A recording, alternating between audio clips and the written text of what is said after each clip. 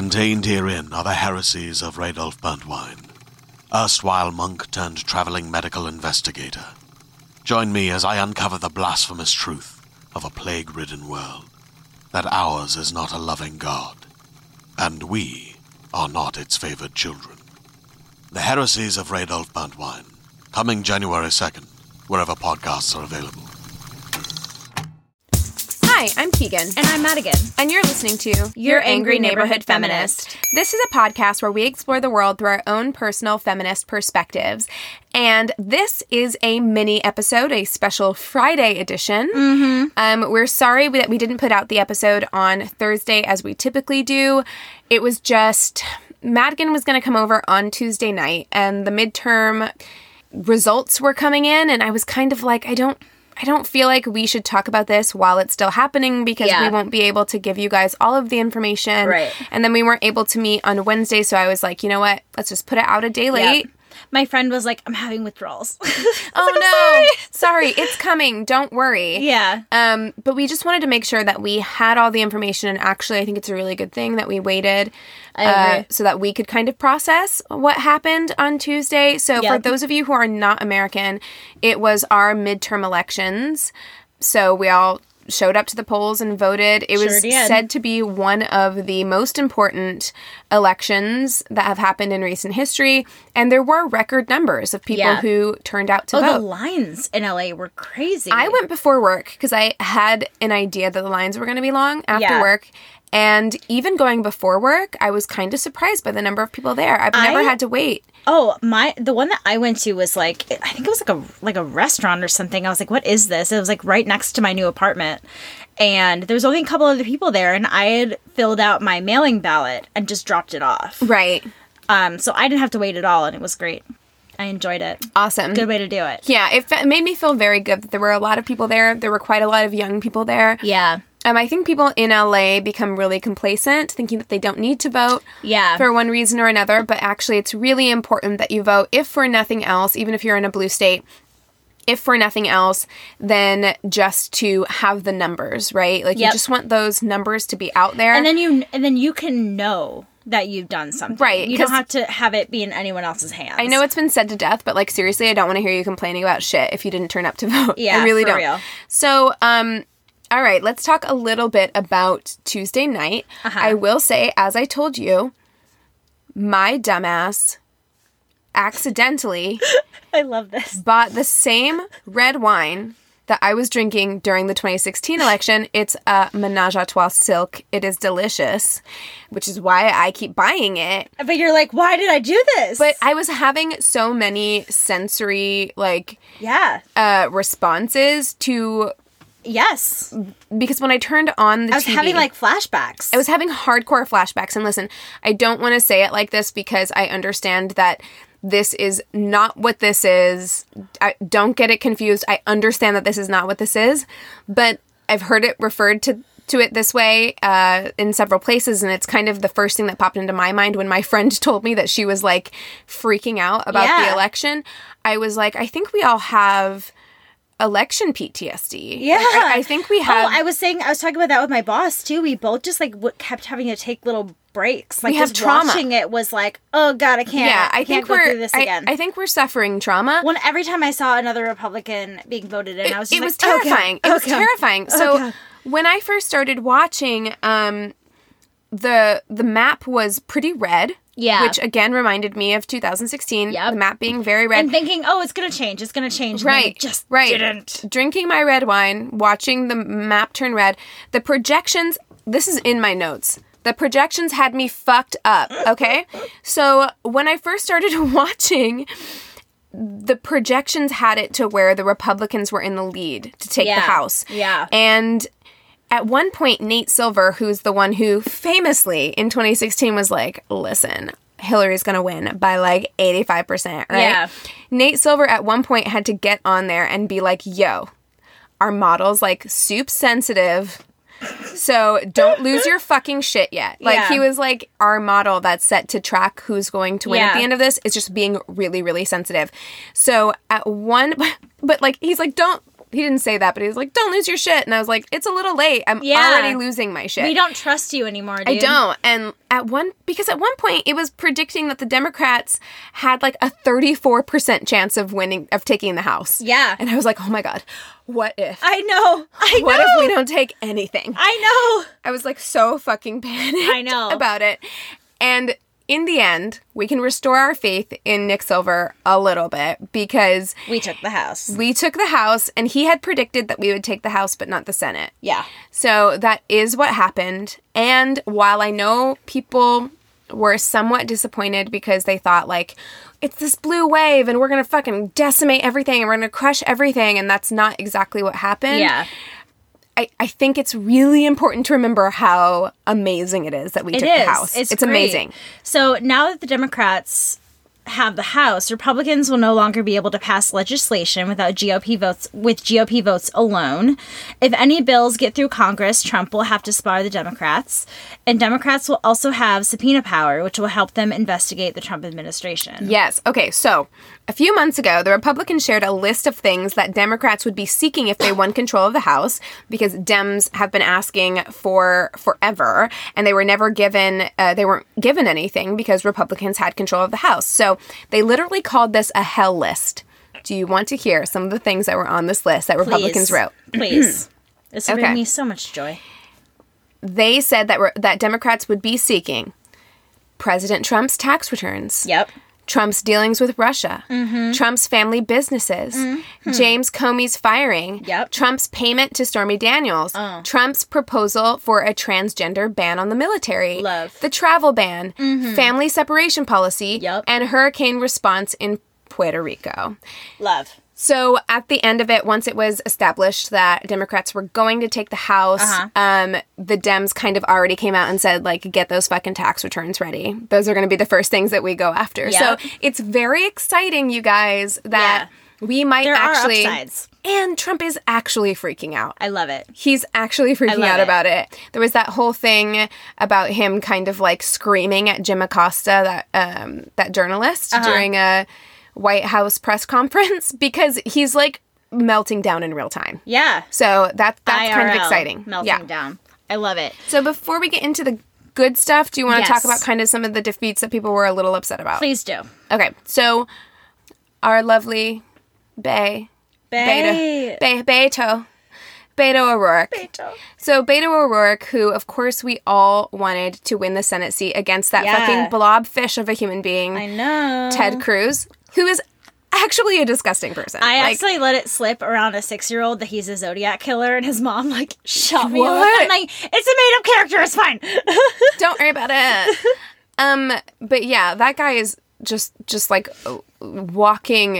I don't even know. He's like the walking personification of like Jell-O. He's so gross. There's nothing about him. But less delicious than Jell-O. Just like plain gelatin. Like if you were to put like no flavor. Yeah, plain gelatin. Just gelatin. He's just clear, wobbly. He's clear just like blah, blah, blah, gelatin blah, blah, blah, blah. with no real personality to speak of. Yep. But it's fucking Texas. Yeah. And so while, of course, we all wanted Beto O'Rourke to win, he is an advocate of people of color. He, ran a very clean campaign. He raised his campaign finances without corporate help, which is incredible. And people were really jazzed about it. He did lose, but only by like barely anything. So Beto O'Rourke got 48.3 points and Ted Cruz 50.9. Yeah. That's So close. it was a very close for Texas, which is Yeah. like the reddest of any red state. So I really still see this, even though he didn't win and it's sorely disappointing. I really do see this still as a win because it's such an It's advancement. showing the Texas people. Right, they and turned how out for they've- this. yeah. And it really mattered. And so I hope if you're listening and you're from Texas and you're feeling really despondent right now, your vote mattered. Please show up Yes. to vote next time. Yeah. Continue to it was vote. so close. Like Don't- if we just had a few yeah. more, you know what I mean? Yeah, don't feel like was amazing. because you guys didn't win that you don't need to vote next time. Yeah. Please Yeah. continue to show up to Thank vote. you. People are talking about Beto running in 2020. I know. He has said he's not going to. Yeah. But we'll see. We We'll see shall about that. see. The other one that was kind of a shitstorm, which is not over yet, was Stacey Abrams, who is running for governor in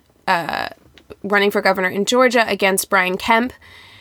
And she did as of right now, she's lost to Brian Kemp 48.7 to 50.3, which is incredibly close, again, in another red state. However, she is not conceding this race, nor should she concede this race, because this guy, Brian Kemp, he is the Secretary of State in Georgia. So it is his job to oversee the elections. Yeah. So he was overseeing the elections that he was actively participating in. Yeah. And there has been blatant voter suppression, gerrymandering. He has pulled out all of the stops to try and make it go his way. Manipulate the votes. Yeah. And so she is not conceding yet until they've had a close examination. Good. Because the person who he was putting laws in place to try and suppress votes because he was the Secretary of State and he could do that. Exactly. So it was super fucking underhanded. And he, at no point should he be allowed to be in control of elections when he's participating in an election. Agreed. That's not Completely agree. Not fair at all. So hopefully Stacey can pull it out. I don't know if she can, but fingers fucking crossed because this guy cheated. Yeah. 120%. There's been proof of that. So. Should I tell you about some of the history making that went on? Please. In Michigan, Rashida, I'm going to say her last name wrong. I apologize. Tlaib? Tlaib? Right. I'm not sure either. I have it in my notes as well. She became the first ever Muslim woman to be elected to the U.S. Congress. In Florida, voters passed Amendment 4, which restored the voting rights for people who were convicted of felonies. So it says 179% of Black Floridians. Did I add a 1 there? Probably.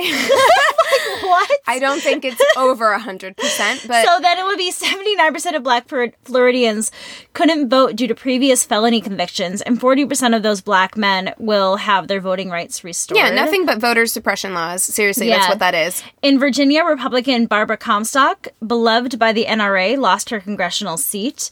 In Key West, Terry Johnston became the first openly lesbian woman ever elected mayor in Florida, and she won by 66% of the vote. Amazing.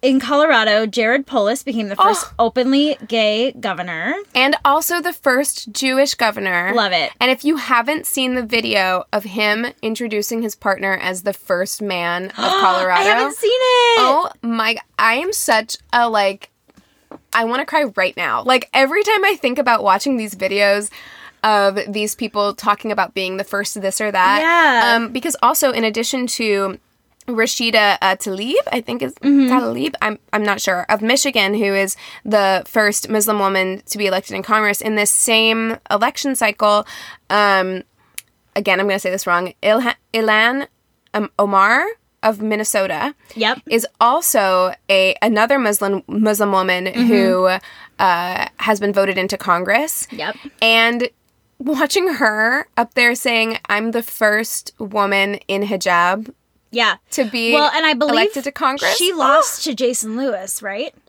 She lost? I mean, sorry, she won to Jason Lewis. Jason I'm not Lewis sure. lost. So my last one that I have is that Congressman Jason Lewis, who lamented not being able to call women sluts, lost to a woman. Oh no, You this is Angie piece of Craig. shit. He lost to Angie Craig in Minnesota. Yeah, great. Texas elected 2 Latina congresswomen for the first time, Sylvia Garcia and Veronica Escobar. Let that sink in, that Texas. I know. A state we stole from Mexicans. I know. Just elected its first Mexicans. I mean, it was maybe first Mexican women. Sorry. First Latina women. But still. I know. In Kansas, Sharice Davids became the first Native American woman elected to Congress. Dude, hold on. And Pause. she's also gay. She's also gay. She's an ex-MMA fighter. Yep. She's from Kansas. That blew my mind. I know. As someone from Missouri, the fact that she could have flipped a Senate seat in Kansas, being a Native American woman and being gay, and she kissed her, I don't know if she's her wife or her partner, she kissed her, during her speech. Yes! I love it. Amazing. I love it. And again, when we were just talking about how we essentially stole Texas from Mexicans, and how they're the first Latino women or Mexican women to be appointed to Congress. Yeah. These are our first, because there's another one of them, our first Native American women to join Congress. It's fucking ridiculous. Well, and I was going to go on to Deb, I think it's Haaland? Yes. Yeah, she is part of the Pueblo Laguna, and she won a seat in the 1st District of New Mexico, which is where Keegan was born. My birth state. Yeah. Amazing. In Massachusetts, Ayanna Pressley became the first Black woman elected in Massachusetts Congress. So also in Massachusetts, an anti-discrimination bill was saved by voters, which will explicitly protect transgender people from discrimination in public spaces, which is amazing. I know. My heart is so full. I know. In New York, Alexandria Ocasio-Cortez became the youngest woman ever elected in Congress at 29 years old. And I feel useless. I know! Because she's crazy. A year older than me. Yeah, it's crazy. Oh, my life means nothing. Okay. A conservative district in Illinois elected Lauren Underwood, the youngest Black woman running for Congress, and she served as an advisor to the Department of Health and Human Services under the Obama administration. Again in Kansas, Democrat Laura Kelly beat Trump-endorsed Chris Kobach. Kim Davis, the Kentucky clerk, who refused to sign the marriage certificates for same-sex couples in Kentucky, lost her bid for re-election. Elwood Caudill Jr. won by 54% of the votes. Georgia's Lucy Macbeth, a gun control activist whose son was shot and killed in 2012 by a racist motorist, who said that his music was too loud, won a House seat in Georgia's 6th congressional district.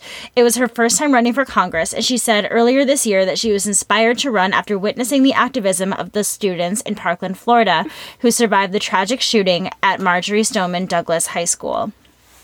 Amazing. I'm gonna cry. I know. Democrat Tony Evans beat out Wisconsin Governor Scott Walker. Walker attacked public education, which resulted in teacher shortage in Wisconsin. And then, like I said earlier, GOP Congressman Jason Lewis, who lamented not being able to call women sluts, lost to a woman, Angie Craig, in Minnesota, my home state. Hell yeah. And I had a lot of friends here in LA who were canvassing and working for Katie Hill, who was running for Congress, and she won, and she is the first bisexual member of Congress. So fantastic. You know what? Yes, we don't have control of the Senate, and that sucks, but I want people to understand that we now have some checks and balances where there weren't any. Yep.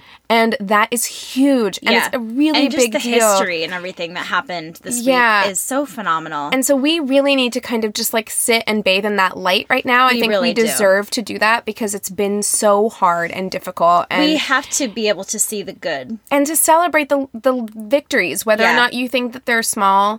You know, we, for the first time, have elected over 100 women. Yeah. All at once. And that's fantastic. You know, truly, the more women and the more women of color, especially, who step up in leadership roles in this country. Yeah, the more intersectional our country is going to become. Of course, and the better off. And the better off. Like, we cannot have a government for the people if it is not a government by the people. I agree. 100%. So I am overflowing with joy. Yeah. I'm, of course, I hope Stacey Abrams pulls through. Me too. I hope that Beto O'Rourke runs again, of course. Like, there are disappointments. But at the end of the day, you might not think it's a blue wave, but it's still a victory. It is a huge victory. Yeah, and that's fantastic. There's a lot of things to be excited about, so. Yeah. Yeah, it's good. Okay, so do we want to kind of move into something sort of similarly related? Yeah. All right, so today or yesterday? Today. Yes, today. Yesterday. Okay. The day after the midterms, which was on Wednesday, Jeff Sessions was fired? It's kind of confusing because it's like he gave his letter of resignation. Yeah. But he gave it because he was asked to step down. Right. By the president. So that's kind of like he wasn't fired, but he was kind of like pushed. Yeah. Encouraged to step down. And Jeff Sessions is the Attorney General. Jeff Beauregard Sessions, which, like, could you have a more fucking, southern shitty name? Because he's super fucking racist. And he is super fucking racist, and he's a shit person. Yeah. However, this situation is kind of fucked because Trump has been saying for a while that he was going to fire Jeff Sessions, or Jeff Sessions is shitty and he's bad at his job and all these other things, because Jeff Sessions has been like, I'm not going to stop the Mueller investigation. Yeah. And Trump didn't like that. Yeah. So Trump called for his resignation. I think it was very calculated for him to do it the day after the midterms, so that kind of got that out of the news cycle. I think that was his plan. So he usually, whenever the attorney general has to step down for whatever reason, gets fired or anything like that, which is very unusual. I don't know if an attorney general has ever really been fired, probably, but a long time. Yeah. But for whatever reason, an attorney general ever has to leave. Usually the deputy attorney general, which in this case would be Rod Rosenstein, would step in and take their place. That is not the case here. Okay. Trump is trying to replace Sessions with a loyalist, who had at one point openly questioned the validity of the Mueller investigation and had basically wrote an op-ed at one point saying that he thought the Mueller investigation was bullshit. Yeah. And his name is Matt Whitaker, and he is Jeff Sessions' former chief of staff. So it's not surprising that Trump would do something like this, but it's also so blatantly transparent that it feels like he's just fucking grasping for like anything, because he knows now that Democrats have control of the House. Yeah, he's in trouble. There's a lot more oversight. So there is that. And the other thing that we should touch on very briefly is, guys, we need all of your collective power to pray, send good vibes, do a spell, do whatever it is you fucking do. But we need to keep Ruth Bader Ginsburg alive. Stay alive, girl. She was hospitalized this morning, and guys, we cannot afford to lose her. No. We cannot afford to lose her. I don't care whatever kind of black magic you have to whip out to save Ruth Bader Ginsburg. Pull out all the black magic. Now is the fucking time. So, just guys, thoughts, energy, vibes, all prayers, whatever you do, all the good stuff. Send fairies, like, whatever you can. Please. Yeah. Okay. All right, I want to touch briefly on the lives that were lost this morning in the shooting in Thousand Oaks, California. The killer was a former, was it a Marine? Yes.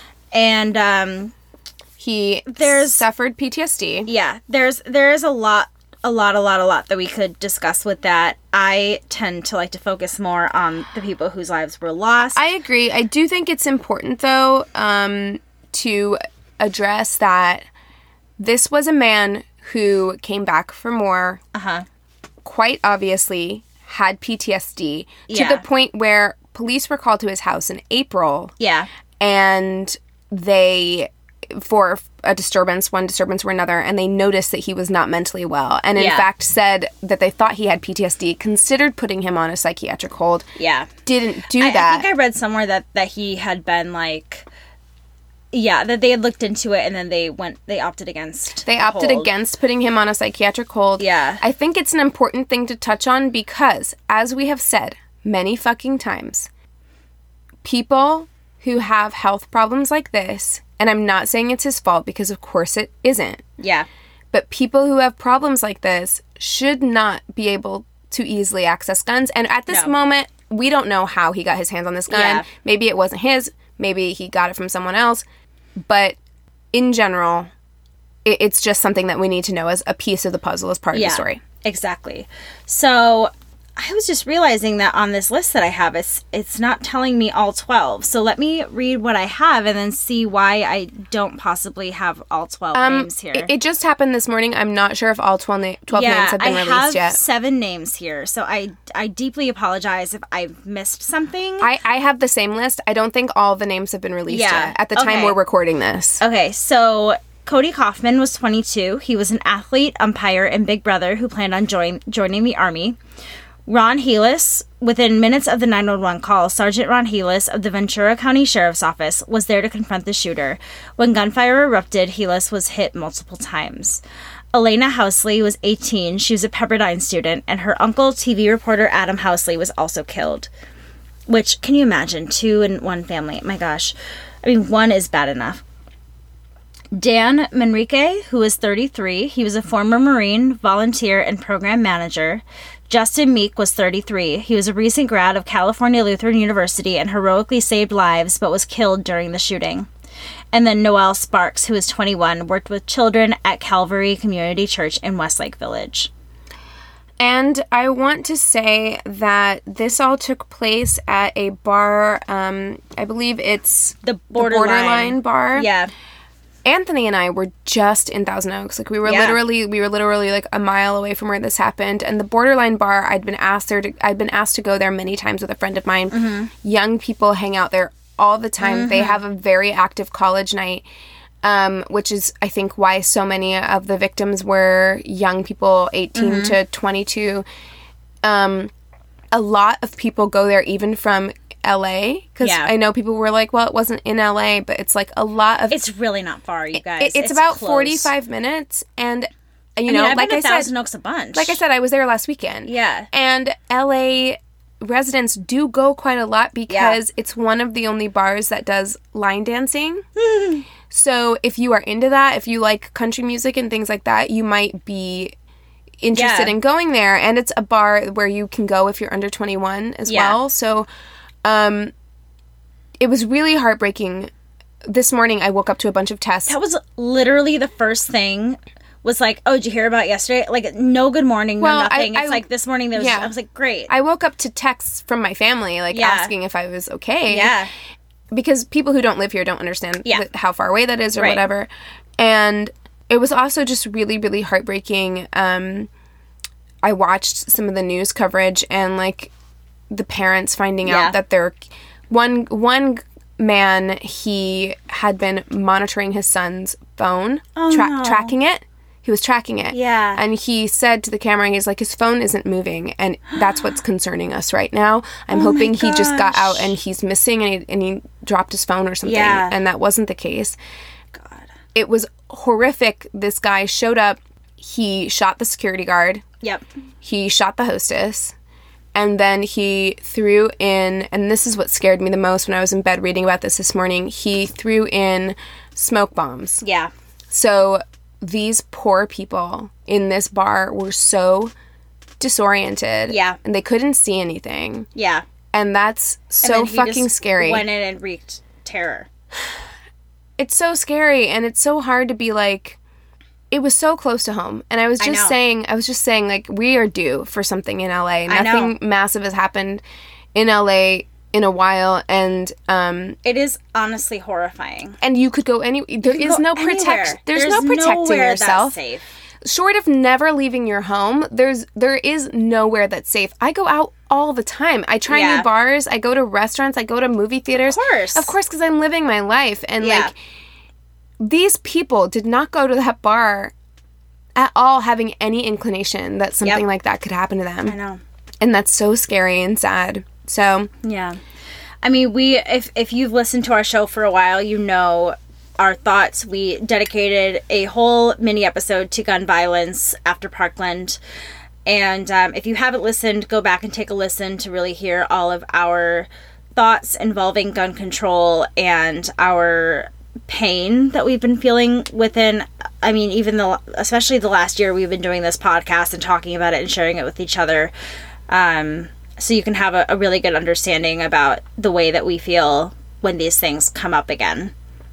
It's just very hard for us to talk about. I mean, I think it's, you know, the entire country is just like, I don't even know what my parents would feel or my friends would feel or what it would be like at this point if... I feel like it's almost bound to happen that someone I know is going to die by gun violence. That is exactly what I was thinking. Yeah. And it's horrifying because literally nowhere is safe. Yeah. And it's like you have to just take every life that you come across that you care about and cherish it so entirely because you really don't know at this point what's going to happen. There were people at this bar who were all, because it's kind of the same demographic, who were at the country music festival in Las Vegas. Yeah. And they talk about that. And you know, the one person that I saw that they talked to who had both of those experiences, he lived through both of them. But can you fucking imagine? No, the you guilt wouldn't feel and you wouldn't feel safe ever again going anywhere. Twice? For it to happen to you twice. No. 12 people, dude. There's like no that's way. It's a lot. That's a you lot. know? For going into a bar, 12 people is a lot. You know, and to before that have survived something where it was the greatest death toll of any mass shooting. Yeah. You know, it's like, it's just really hard and sad and difficult. I don't know. Yeah. I don't know what else there is to say about that. Yeah. Well, we're sorry to kind of have our last story be on a down note. I know you have something you want to talk about. Yeah, I have like a semi-happy and then thing. I have a story we got emailed. So okay, perfect. we can do both of those things. All right, I will cut this quick. I was very, very fortunate last night that I was invited to go see the new movie Pimp. It stars Keke Palmer. It stars my friend Haley, who was in the show. What's her last name? Ram. Sorry, Haley Ram. Haley Ram. Okay. And then also it starred, what is his name? Eddie Gathegi, who is in X-Men, and Vanessa Morgan, who is from Riverdale. It got a really good review in the Hollywood Reporter, so I'm going to read kind of their little, like, opening paragraph there. It says, fans of the blaxploitation era will get a nostalgic kick out of Christine Croco's feature directorial debut starring Keke Palmer, a long way removed from her childhood role in Akeelah and the Bee, in the title role Pimp. I love her. I do too. She's amazing. As an engrossing melodrama that could easily have played to enthusiastic grindhouse audiences of the 1970s. Executive produced by Lee Daniels, the film manages simultaneously to feel feminist and utterly retrograde while proving fast-paced and entertaining. The director and screenwriter is a member of the LGBTQ plus community, tells a really hauntingly beautiful story of a mixed-race lesbian couple who began as best friends in the Bronx. So Keke Palmer's character was raised by a pimp. Her mother was one of the sex workers. Her father dies at a very young age, and so she kind of has to take over the family business. Her mother is a drug addict. It's very, like, everything awful that you can think of in the world, but she has this one girl who's always been in her life. And when things get rough, her girlfriend, who's played by my friend Haley, is like, I'm gonna start selling myself for us to be able to have enough money to live. And then she kind of gets a little money hungry, and she brings in this other girl, and she took this girl away from this guy played by Eddie Gathegi, and he is horrifying. He is so misogynistic and evil and, like, gross in this movie, and he's so nice in real life, which made me so happy, because I was like, oh, fuck this guy. I don't want to meet you. I know, I was like, fuck this guy, and he was so nice. And it was so good. And the ending, I will not spoil, but it was so beautiful.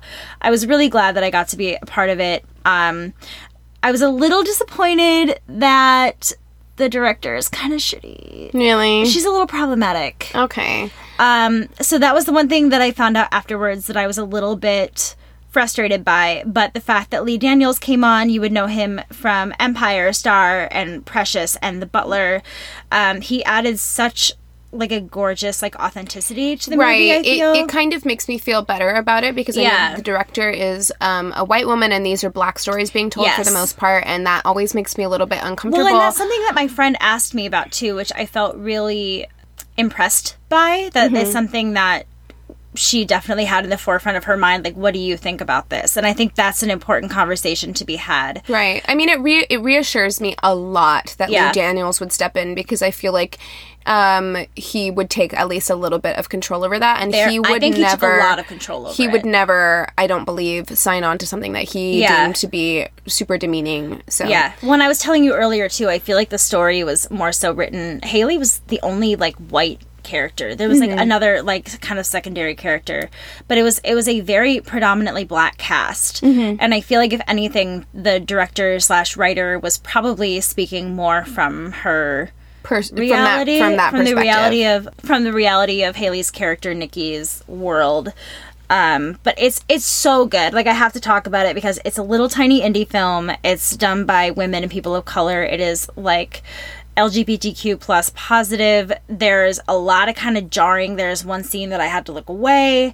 There's a lot of language that is very harsh. We are dealing with someone who's working as a pimp. So there's gun violence and a lot of sex and things like that. So if that's something you're sensitive to. But I really enjoyed it. So I wanted to share it with you guys. And you guys can decide, whether or not you want to see it or not. But I really loved it. And it was a really great experience for me. Awesome. So you guys should check it out. Awesome. Well, I can't wait to check it out whenever it comes out. Yes. It's going to be at Universal Studios tomorrow, I think. Oh, so great. Today, when the episode will come out.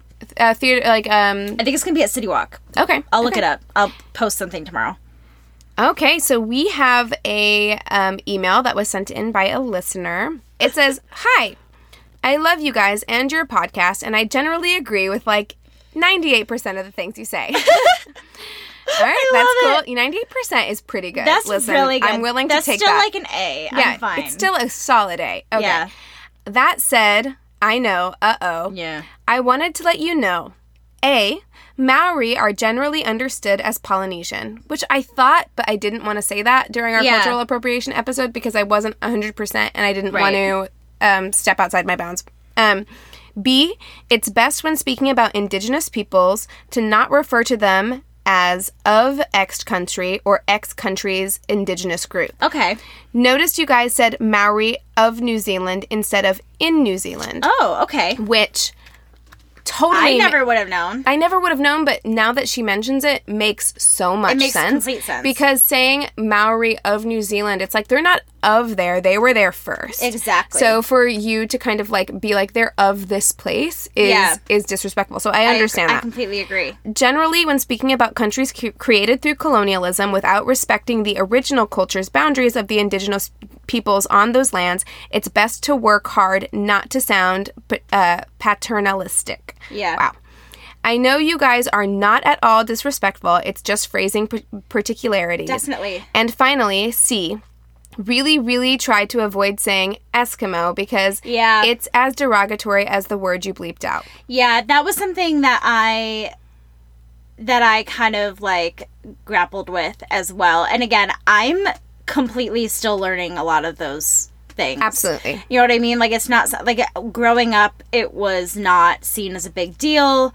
So to us, where we come from. Yes, of course. Exactly. So thank you for bringing that to our attention because it's not anything that I ever would have thought about. Yeah, I mean, it's one of those things, it's what we talked about in that episode where when you know better, you do better. Exactly. And it's really helpful to have people like this calling us in on these things to, very gently and nicely tell us where we maybe have misstepped. And that's really helpful. Yeah. And I talked to her a little bit on Twitter today, and she was like, I really hope I didn't come across sounding mean. No, that's not at all I think what I that wanted. It's just very informative. No. And it's something that's going to be helping us moving forward, Absolutely. knowing how to better censor ourselves in our episodes and not make anybody feel upset, because the whole point of this is to make people feel welcomed and accepted. So I wouldn't want to, and we want to understand everyone else's perspective. Exactly. And so it's really helpful to know where people come from on that. So she continues, your episode on cultural appropriation regardless was amazing and important to me to hear those stories. As an Algonquin person who passes as white about 80% of the time, I've had so many wild mix-ups with cultural appropriation and racism. I've had people talk to me or near me about how Indigenous people in Canada are whiny and are using our history, LOL, it's not history when it's still happening, to make gains. I've had people get angry at me for wearing my jewelry that I've bought at powwows and for braids because they don't know that it's my culture. Mm-hmm. I've had people ask to see my status card as proof of my indigeneity. Mm-hmm. I'm going to guess that's how that's said. Yeah. So when I speak about cultural appropriation, I speak about it from the perspectives of both the accused and the accuser, for lack of better terms. The most obvious example is when a girl showed up to my house in a sexy Indian costume for my Halloween party and then asked me to set her up with my friend. This was 2015. This was after the Victoria's Secret fashion show and Coachella conversations. She had no excuse. Nope. Anyway, I have many stories about my experience as an Indigenous woman in Canada. It's wild and awful. If you're interested in those stories, I'd be happy to share, but this is long now. I've got the rage, and I'm glad to hear it from others. Yay! Thank you so much for submitting that. Yes, we're 100% interested in hearing your other stories. 100%. I think people need to hear these stories from the source, the people who are affected by it. Exactly. Because when you say you are negatively affected by a quote-unquote sexy Indian costume that someone wore into your home, I think people will hear and receive that in a way that's different than if Madigan or I ever said something like that. Exactly. So please do send us your stories. If you are listening to this and you have similar stories, please also send us your stories. Yeah, and thank you so much again for bringing up ways that we can improve our language when we're on the show. It's something that we really, really try to do our best. But again, we're still learning. We're not perfect. So for all of the emails that we've ever gotten with people who kind of correct us, like, you're all so nice and wonderful. We have never, I mean, other than trolls on Instagram, to our email, we have never had anyone be rude because they actually listen to the show. Right. There's people on Instagram who, like, don't get what we are. Because they understand that, like, we want to do better. Yes. We are constantly working to do better. We want to do the best that we can. I agree. If there's anything that we say or do that is insensitive, please let us in on that and we will work to correct it. I guarantee you it sticks in my brain. Oh, same. And I try to make a mental note of those things. So thank you so much. Thank you. I really, really appreciate it. So you guys, if you have coming out stories, if you have sister solidarity stories, if you have anything that you want to share with us, you can shoot us an email at neighborhoodfeminist@gmail.com. Show up on Instagram. That's where everything goes down, at Angry Neighborhood Feminist. You can go on Twitter. Our username there is YANF Podcast, YANF Podcast. You can find us on Facebook. We have a group and a business page. You can find us pretty much anywhere you can listen to podcasts. So if you're not happy with where you're listening right now, you can find somewhere else. Listen on Radio Public. I mean, if you listen on Radio Public, we get like 2 cents per listen. I was going to say, we'll get like a couple pennies. It's cool. It's great. It's fine. It's free for you. It helps us. And don't forget to continue to send us reviews, continue to rate. Thank you. Please subscribe or just tell a friend. Yeah. All of those things are super, super helpful for us. Word of mouth is very valuable with us. Really, really appreciate it. I think other than that, I think we've kind of covered everything. Oh, hey guys, by the way, because this is the first episode that's coming out after. Holy shit, you guys. Keegan's engaged. I got engaged. So I feel like we should address that. Just because we'll be talking about it later. I was going to bring it up immediately. I was going to bring it up the first thing. Guys, Keegan is getting married. Yeah, so that Anthony guy that I talk about all the time, we're going to get married. I'm sure there are episodes on whether or not marriage is feminist and or the marriage industrial complex in our future. Yes, girl. We're going to do it. But for now, I just thought I would let you listeners in on that. I was just like, I was texting Keegan. I'm like, oh my God, you got engaged this weekend. Guess what I did? I got a butt tattoo. Hell fucking yes. This is where we are in our lives. I'm not opposed to getting a butt tattoo. No, I know, but I'm like so excited about my ass tattoo, and you're like, I'm getting engaged, and I'm just like, oh my God, that's so much better. I mean, who's to say one is better than the other? Yours is just so much both better. Great. You guys, I'm so fucking happy. Anthony is the best person in the world. Keegan is the best person in the world. They're getting married. They're going to be the best people in the world. Everything is right. We're going to have a fun-ass wedding. We'll definitely take, pictures and videos, Madigan and I will, together at the wedding. So I'm so excited. So, yes, we cannot forget that piece of exciting news. And with that being said, we encourage you to rage on. Bye. Hey there, this is Justin Bartha. I made a funny new podcast, King of the Egg Cream. It has the greatest cast in the history of podcasts with actors like Louis Black. I'm torn by my feelings for 2 women. Bobby Cannavale. You can eat it, or if someone hits you, you can put it on your cut. Melanie Linsky. I wonder what these marvelous things are that look just like boiled chicken feet. Jason Ritter. I can break things and pick locks and kill people. Michael Stuhlbarg. The whole point is to inspire people that they should make themselves better. Ari Grainer. No, don't whet its appetite. What are you, an idiot? Me, Justin Bartha. That's not just any egg cream, that's a Lemke's special. And all narrated by the hilarious Richard Kind. This is the story of Harry Dalowitz and how he rose from nothing to become New York's King of the Egg Cream. So if you like funny true stories, come listen to King of the Egg Cream, available wherever you get your podcasts.